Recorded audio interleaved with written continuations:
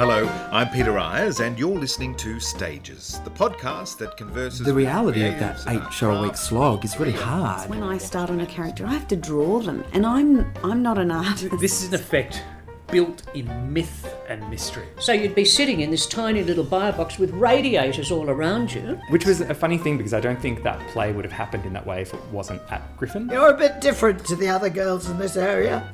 Yes, I thought, yes, I am. That was the days when they could smell an actor or a singer and think, oh, I've got 6 weeks. My sisters really taught me that I had to be versatile. This pink ostrich feather sticking up out of my hair, out of this wig. My first career, as it were, was preparation for my second career. And her face was beaming. It was just beaming at me. I hadn't lost any of my passion or love for it, so it's been a joy to talk to you. Thank you very much.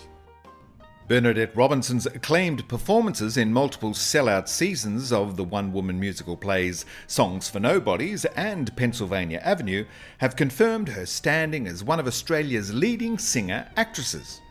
Bernadette studied voice with the legendary Dame Joan Hammond at the Victorian College of the Arts before embarking on her professional career in productions of The Pirates of Penzance, Nine, The Venetian Twins and Cats.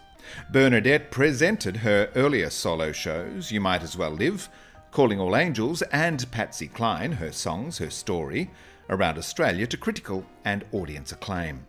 Following the success of her previous sold-out one-woman shows, Bernadette Robinson is returning to Australian stages with the world premiere of her post-pandemic solo tour de force, Divas.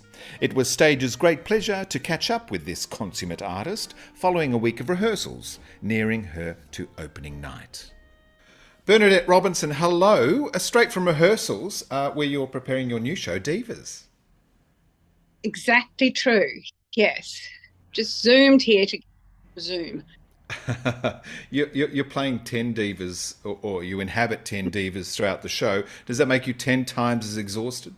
I think it does. Yes, I'm absolutely exhausted. It's so much work. I think there are 30-something songs. There's a lot of dialogue, a lot of movement, a lot of going in and out of the characters because I speak as the singers as well as sing their songs. Very busy. So lots. The physical investment as well as that emotional investment for the journey that you trek with each of those women. Absolutely, because the idea is they're all excerpts of their actual interviews of these women, fashioned into sort of a narrative. And a lot of it's about being a performer and the relationship of the voice to the person and how intrinsic that is to the being an artist and the value that one places on oneself. Yeah. Great. So the text is a lot of, I guess, verbatim, is it, from the interviews, as you say? Yes, it is. It is. We've just taken bits that seem appropriate or will fit with the songs and the whole. So there's some shape to it. Yes, and then sometimes Simon Phillips is directing it, and he's great. Finding the right, he so loves text and in the songs too, and so he's worked out ways of interweaving the songs and the text to make it a real little story, you know. Yes, of course, there's your great vocal virtuosity, but it's nice to have that text as a glue between each woman, and I guess to allow you a transition to be able to take off one and wear the next. That's right. Not that I ever take off any costume because I always only ever have the one costume in any one woman show that I do. But yes, it's really moving. Yeah, moving. So because there are 10. It's just such an enormous mountain I've got to climb. That sometimes it's just when I finish a song and there's a little clue because I get an introduction into a different woman altogether and think, oh, that's right. I'm no longer Miley Cyrus. I'm now Barbara Streisand, and so off I go. It's pretty busy. But you're no stranger to this type of show. I mean, you have figuratively run this Olympic marathon several times before, haven't you? I have, but I've never performed 10 different women and 10 such diverse. I mean, certainly in Songs for Nobodies, even Pennsylvania Avenue, there were so many different singers. But they were plays. Joanna Murray Smith wrote for me, but so they were mainly text. The songs were almost like Songs for Nobodies only had 9 songs in it. We worked out. So this is more than it's 30-something songs. So it's a lot more. And there were 5 singers in that show. There are 10 in this show. And it's about an hour and 45 minutes. So it's quite a long show too, without a break. Much longer than the others. Your repertoire is what, 2 or 3 songs for each of your new divas? Yeah, yeah. How do you prepare for a show such as this? I mean, to get your head straight, and then at the end of the night, how do you divest yourself of the characters that you've just inhabited? I listened, some of these singers I'm so familiar with already, like Edith Piaf, Judy Garland, Streisand, and Maria Callas. I'm singing some opera in it.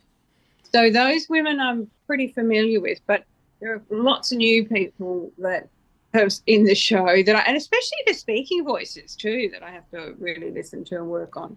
So people like Amy Winehouse and Dolly Parton and Shirley Bassey and Karen Carpenter, Kate Bush. These people are new to me, really, and they're quite so diverse in their styles. That's really, the leaps vocally are quite demanding.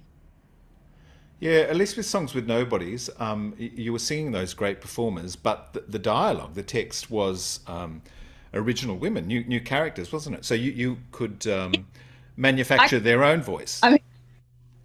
Exactly. I said, I don't know why I even thought this was a great idea, actually, because it's just so demanding. It's so, because they're verbatim, the excerpts that we've taken, the way people speak is nothing like the way written plays. You know what I mean? It's just, with the knows and the likes, or the rhythms, that the different patterns of speech that everyone has, that these women have. It's really hard to capture some of those likes, or this or that, or even mistakes. So you're effectively finding their voice print, aren't you? That's right. That's what I'm trying to do. And that's what we try to do. And that's particularly what Simon is really interested in doing, trying to get that. Just to really get the tune almost of the way they speak. Yeah. Yeah. The show is called Divas. How do you define a diva? Well, I think it has, a diva is, to me, but traditionally a diva is an operatic star, singing star. But of course it's become now great singing star, I suppose. But it also has the negative connotation of being quite a diva, carrying on and over the top and precious. So there's that. But I don't know if we don't really try to present them in a negative way.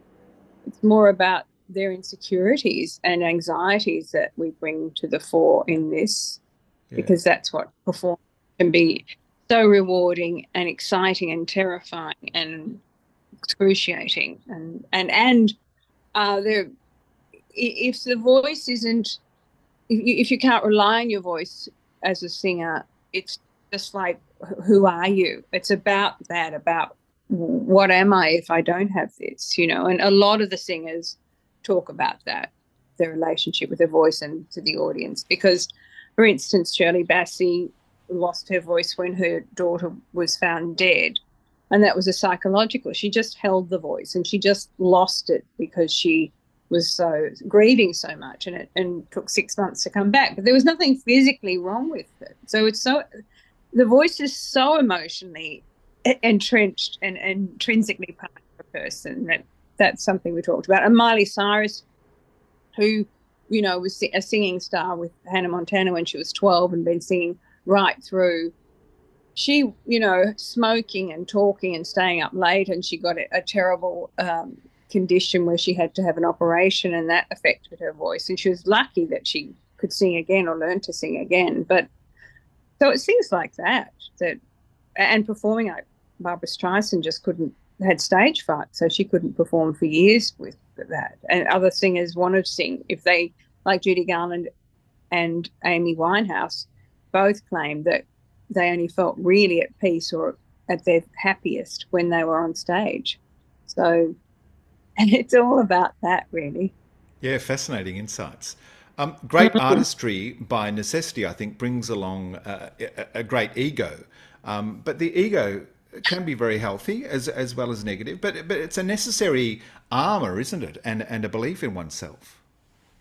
Absolutely. I think, and there's a real gorgeous speech that we found that, it's not just her talking. Streisand talks about that, about the confidence and the insecurity, and saying they work hand in hand, both there all the time.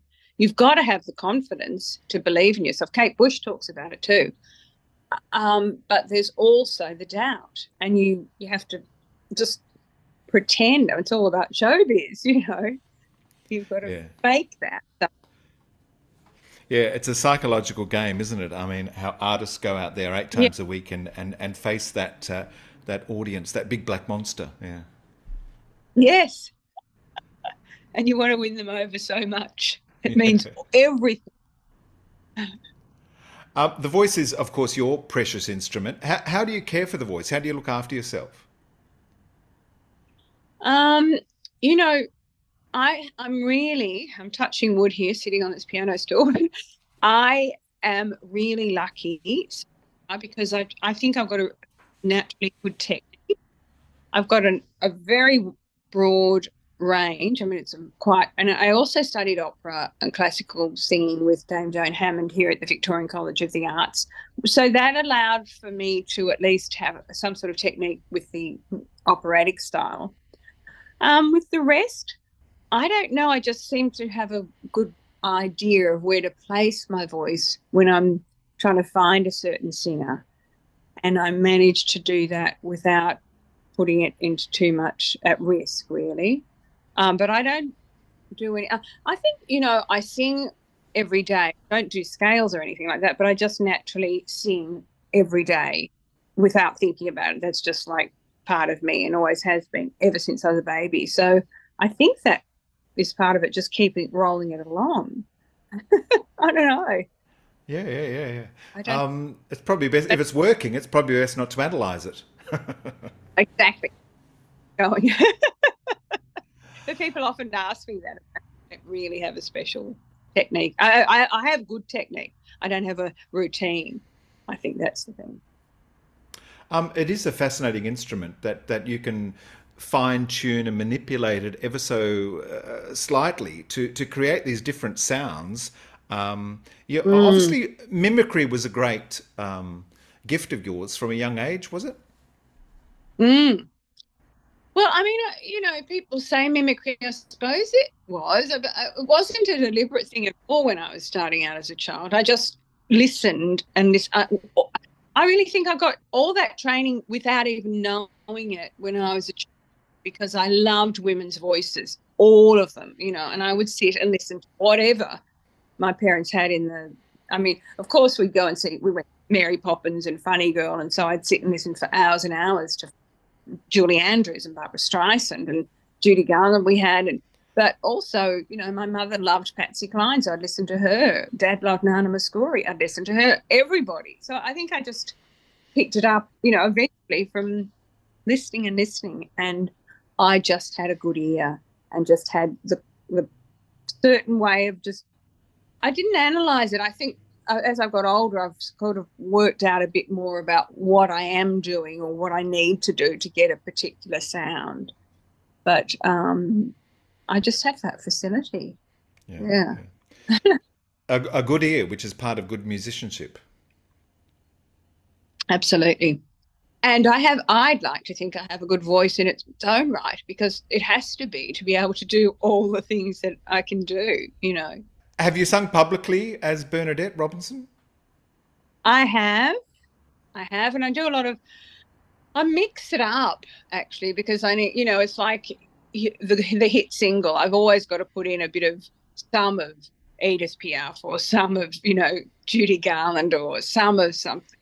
And I often do that, but I also sneak a few Bernadette Robinson songs in there too. I mean, you know, I actually have written stuff, but I've also sing other songs in my own voice, particularly if they're not well known as women singers, you know, so I can get away with it because they're not going to identify that singer or think I'm vaguely that singer. So I love singing in my own voice too. But I'm very happy to do this because I think it's it's just sort of my métier, I suppose, and so it's become something that people really love. Because I don't like mimicry. I don't like that word because I always feel it's just a bit shallow, and because I feel like I'm really singing and giving the emotion and depth of whatever that singer is. I mean, it really is me. It's just that I vaguely have a certain quality that they have that I've latched onto and recreated, I suppose. Yeah, you're a conduit for their spirit in some way, aren't you? Exactly. I listen to a lot of classical music these days, which is sort of, you know, it's funny because when I trained at the College of the Arts with the opera singing, before that I never listened to any opera or any of that stuff, and I do go in and out of I love every sort, but I guess I'd probably listen to that more classical singing, but not lately. I mean, Miley Cyrus and Amy Winehouse, I'm listening. I do love all sorts of people, you know. I thought she was amazing because I did Dolly Parton's in the show, and we, you know, she's Miley Cyrus's godmother. We just thought that was a nice thing to have Dolly then go into Miley and have that little connection because they do Wrecking Ball together. So Dolly does a little bit and then Miley takes over, and it's all about Miley and her throat, you know, the disease or condition she had, and her doing drugs and then getting clean, and it's just sort of great because the main thing is that we just want to make it as diverse as we can with as many different song styles. So she does the big sort of rock stuff. We've got Dolly doing the country. We've got Edith Piaf doing the beautiful chanteuse. We've got the opera. We've got Tyson singing Being Alive, Sondheim. We've got Bassie doing Diamonds. We've got, you know, Amy singing Back to Black. So it's just like, and Kate Bush singing Wow and Wuthering Heights, and Karen Carpenter, the Carpenters. I mean, because we've got a really great band as well, and they're really good singers. So there's a lot of gorgeous backing vocals going on throughout it too. As part of your preparation, do you watch endless videos and listen to endless recordings of these artists? Yep, absolutely, I do. I mean, certainly with the new ones, certainly with the maybe 5 of the ones that I haven't really worked on before, I've really listened a lot and watched them a lot, just to try to capture something of the way they speak and the sound of their speaking voice and how they perform. Have you found yourself during the day having any residue of the characters? You know, you're at the checkout and suddenly you make a sound like Dolly or Barbara. Probably. I probably do. I'm sure. Actually, yeah. I mean, not deliberately, but I'd certainly be wandering around the supermarket singing a bit of one of the women for sure. I'm doing it all the time. I think most actors do during the day. There's some sort of residue of the character they're playing at the time. Yeah, carried around with you. In my research, Bernadette, I came across a wonderful quote from the great lyricist Don Black, who said about you, "I'm still reeling from her landmark performance. I haven't been so impressed since I saw Sammy Davis Jr. She doesn't sing songs, she lives them." That's pretty special. Oh, so special. Well, you know that I did Songs for Nobodies on the West End. I don't know if you know that. Yeah. Yes, indeed. And it was like everybody came, and they all came backstage to see me, to say hello, and I didn't know who he even was. Don't tell us at the time. Yeah. Oh my God. He was such a fan. I mean, he's enormously, he's a huge star. He invited me for afternoon tea to his house just to probably show me all his amazing awards. And he's a big fan, which was lovely. But, you know, Emma Thompson came back and took me out to supper, and they, Helen and Bonham Carter, all these people just, oh my God, you know, and they didn't know I'm not famous here.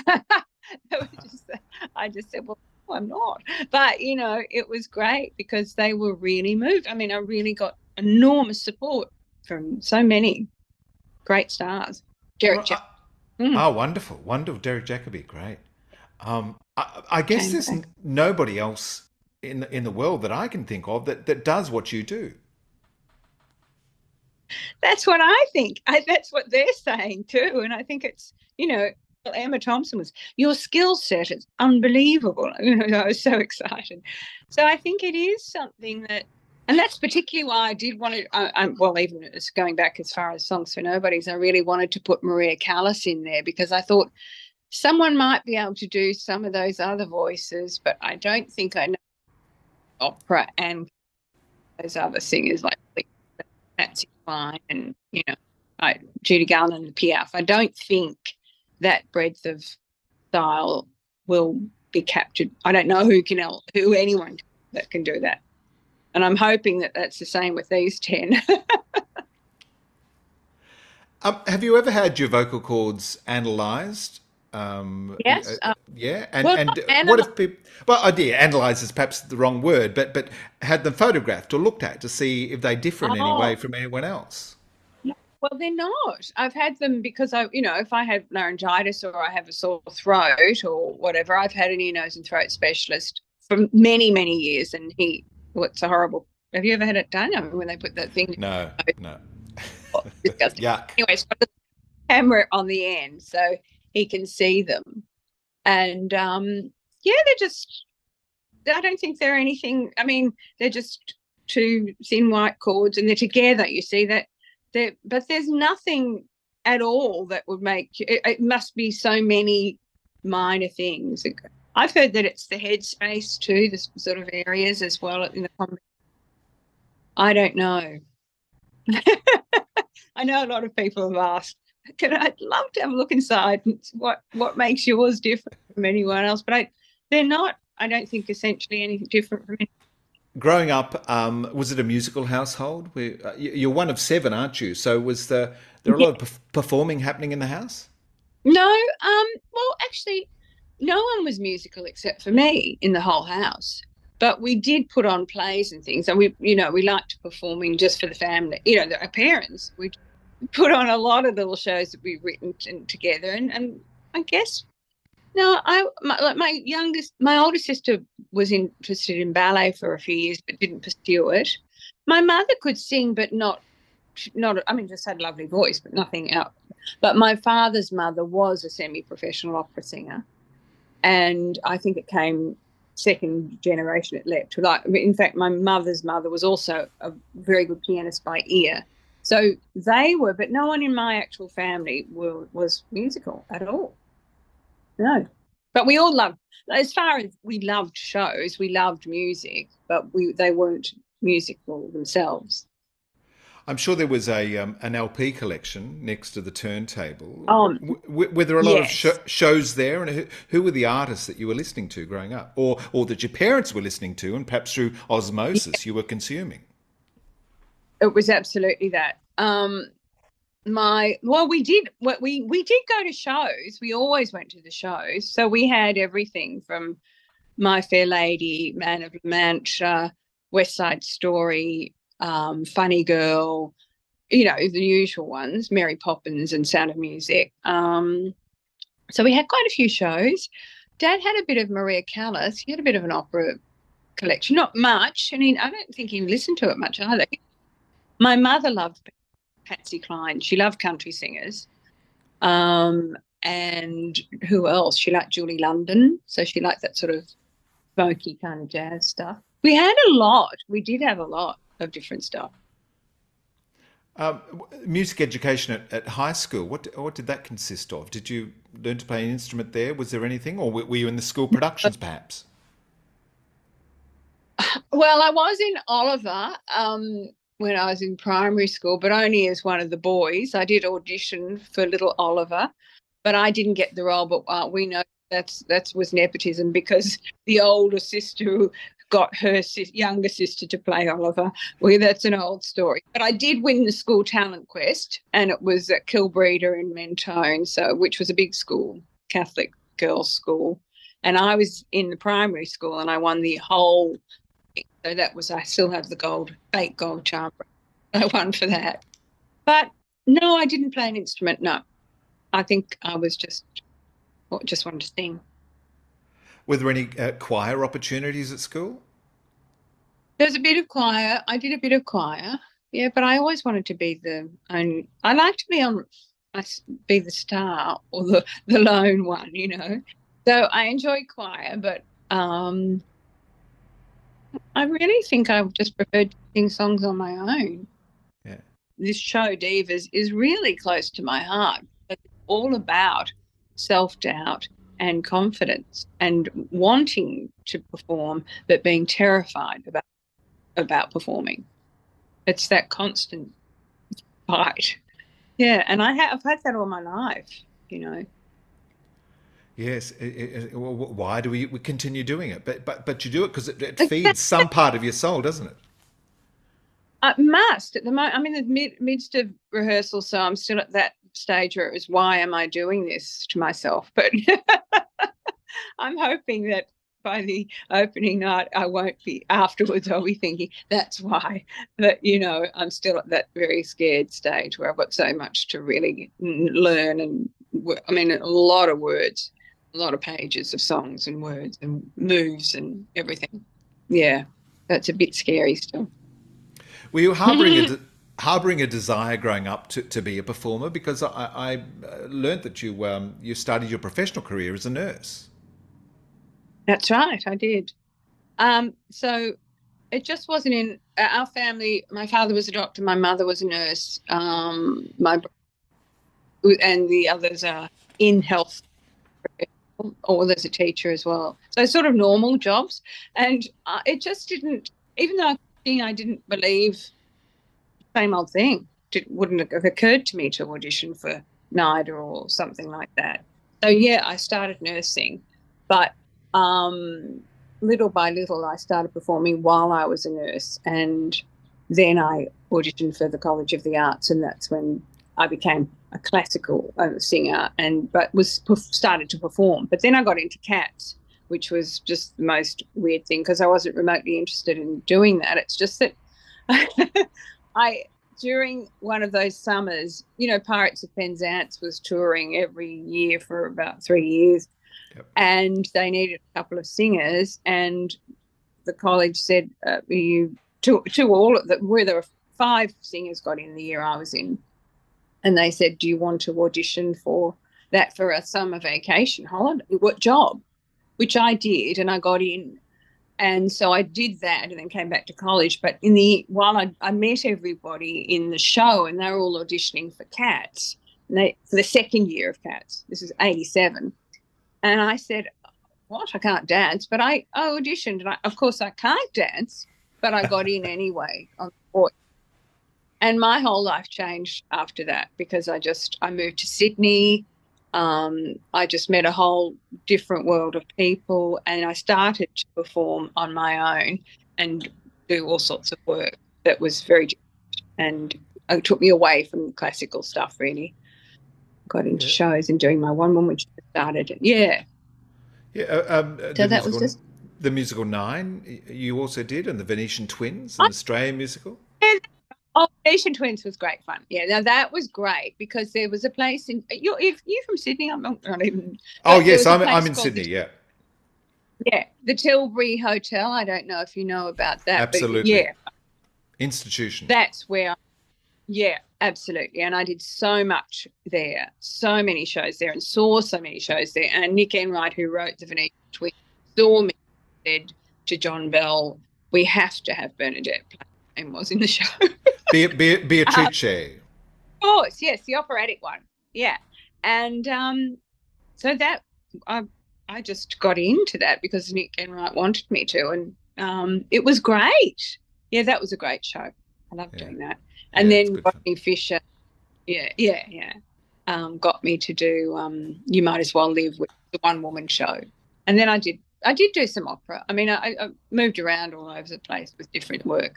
Before we leave too much of VCA behind, can you tell me about Dame Joan Hammond and what she was like as a teacher and a person? She was a magnificent person, and she was everything of an old-fashioned dame that you would expect. I mean, she was pretty old. She was sort of in her 70s. She would have had to have been, I suppose.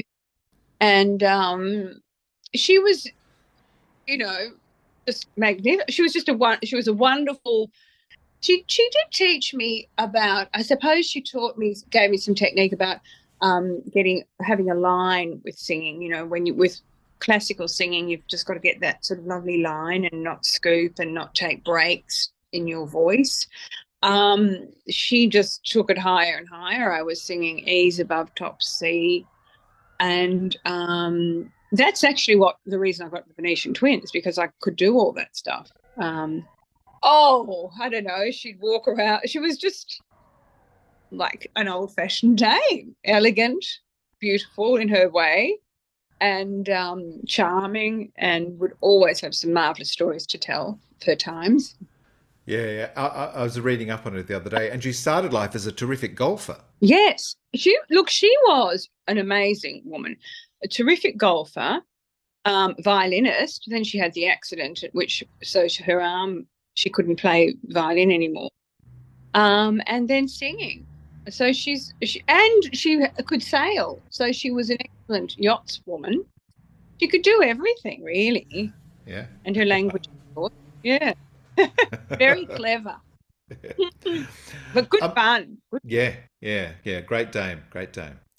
Bernadette, are you superstitious in the theatre? I mean, when it comes to opening night in Brisbane on July 20, is there anything a ritual that you'll go through, or something you'll honour? No, not superstitious, just nervous wreck trying to get all the words learnt. So I tend to pace. I'm a pacer. So I don't think I'll be... it's not like, I must do a certain cross or wear this or hold that or anything. No, just focus, get it in there and go over and over and over it. And I do that every night because I'm on for an hour 45 and no break, and it's just me.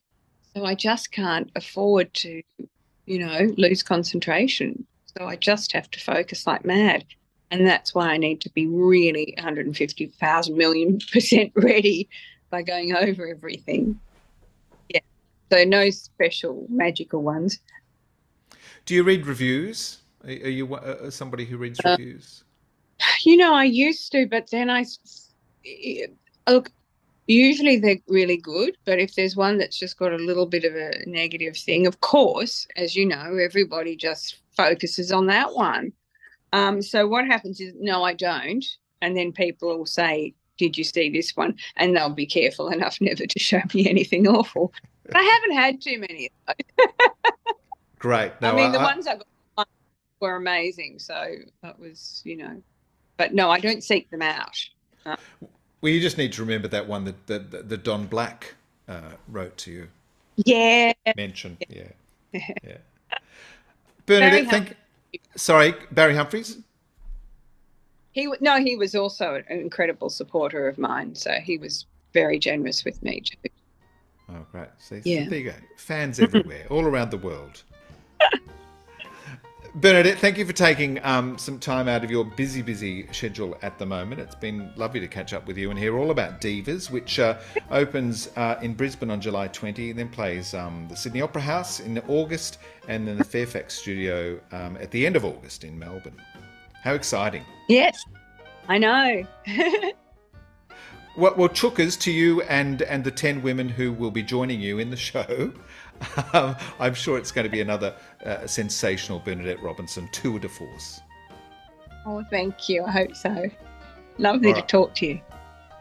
Following the success of her previous sold-out one-woman shows, Pennsylvania Avenue, The Show Goes On, and Songs for Nobodies, Bernadette Robinson is returning to Australian stages with the world premiere of her post-pandemic solo tour de force, Divas.